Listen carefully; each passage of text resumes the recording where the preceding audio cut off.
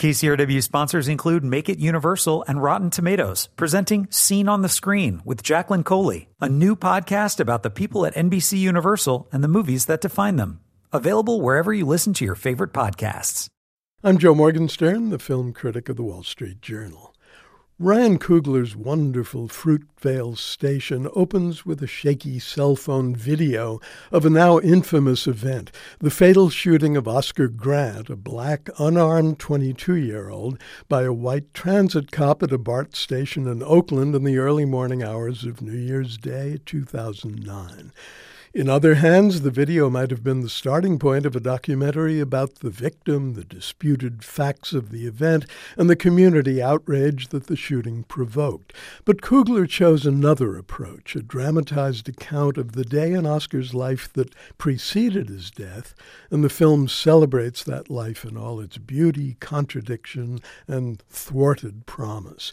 Fruitvale Station is a directorial debut of limitless promise. At the age of 27, Ryan Coogler has a spare, spontaneous style that can go beyond naturalism into a state of poetic grace, and a gift for getting or allowing superb actors to give flawless performances.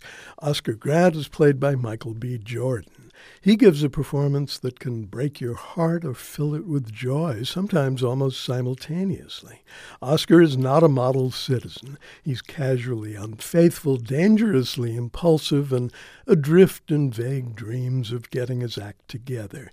But he's a charmer and a lover. He loves the erratic, anxiety-charged life he's living, even though he'd prefer less anxiety and more stability.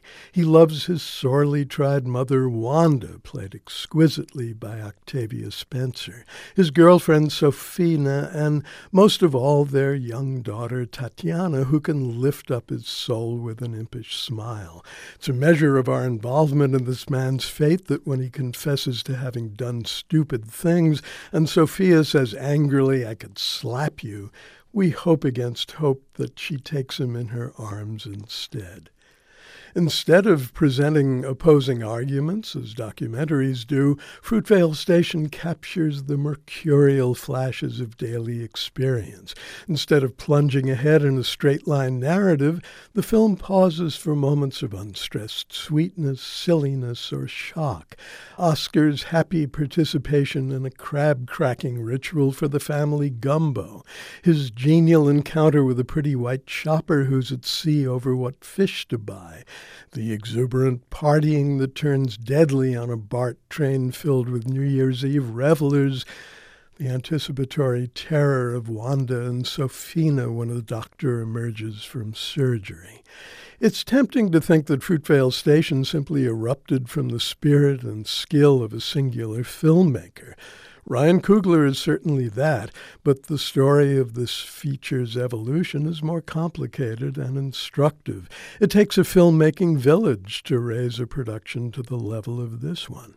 The script was developed at the Sundance Institute, and the film was produced by Forrest Whitaker's production company. At a time when the multiplexes are crowded with coarse comedy and inept spectacle, here's an American movie that honors its subject and the medium. I'm Joe Morgenstern. I'll be back on KCRW next week with more reviews. KCRW sponsors include Make It Universal and Rotten Tomatoes, presenting Scene on the Screen with Jacqueline Coley, a new podcast about the people at NBC Universal and the movies that define them. Available wherever you listen to your favorite podcasts.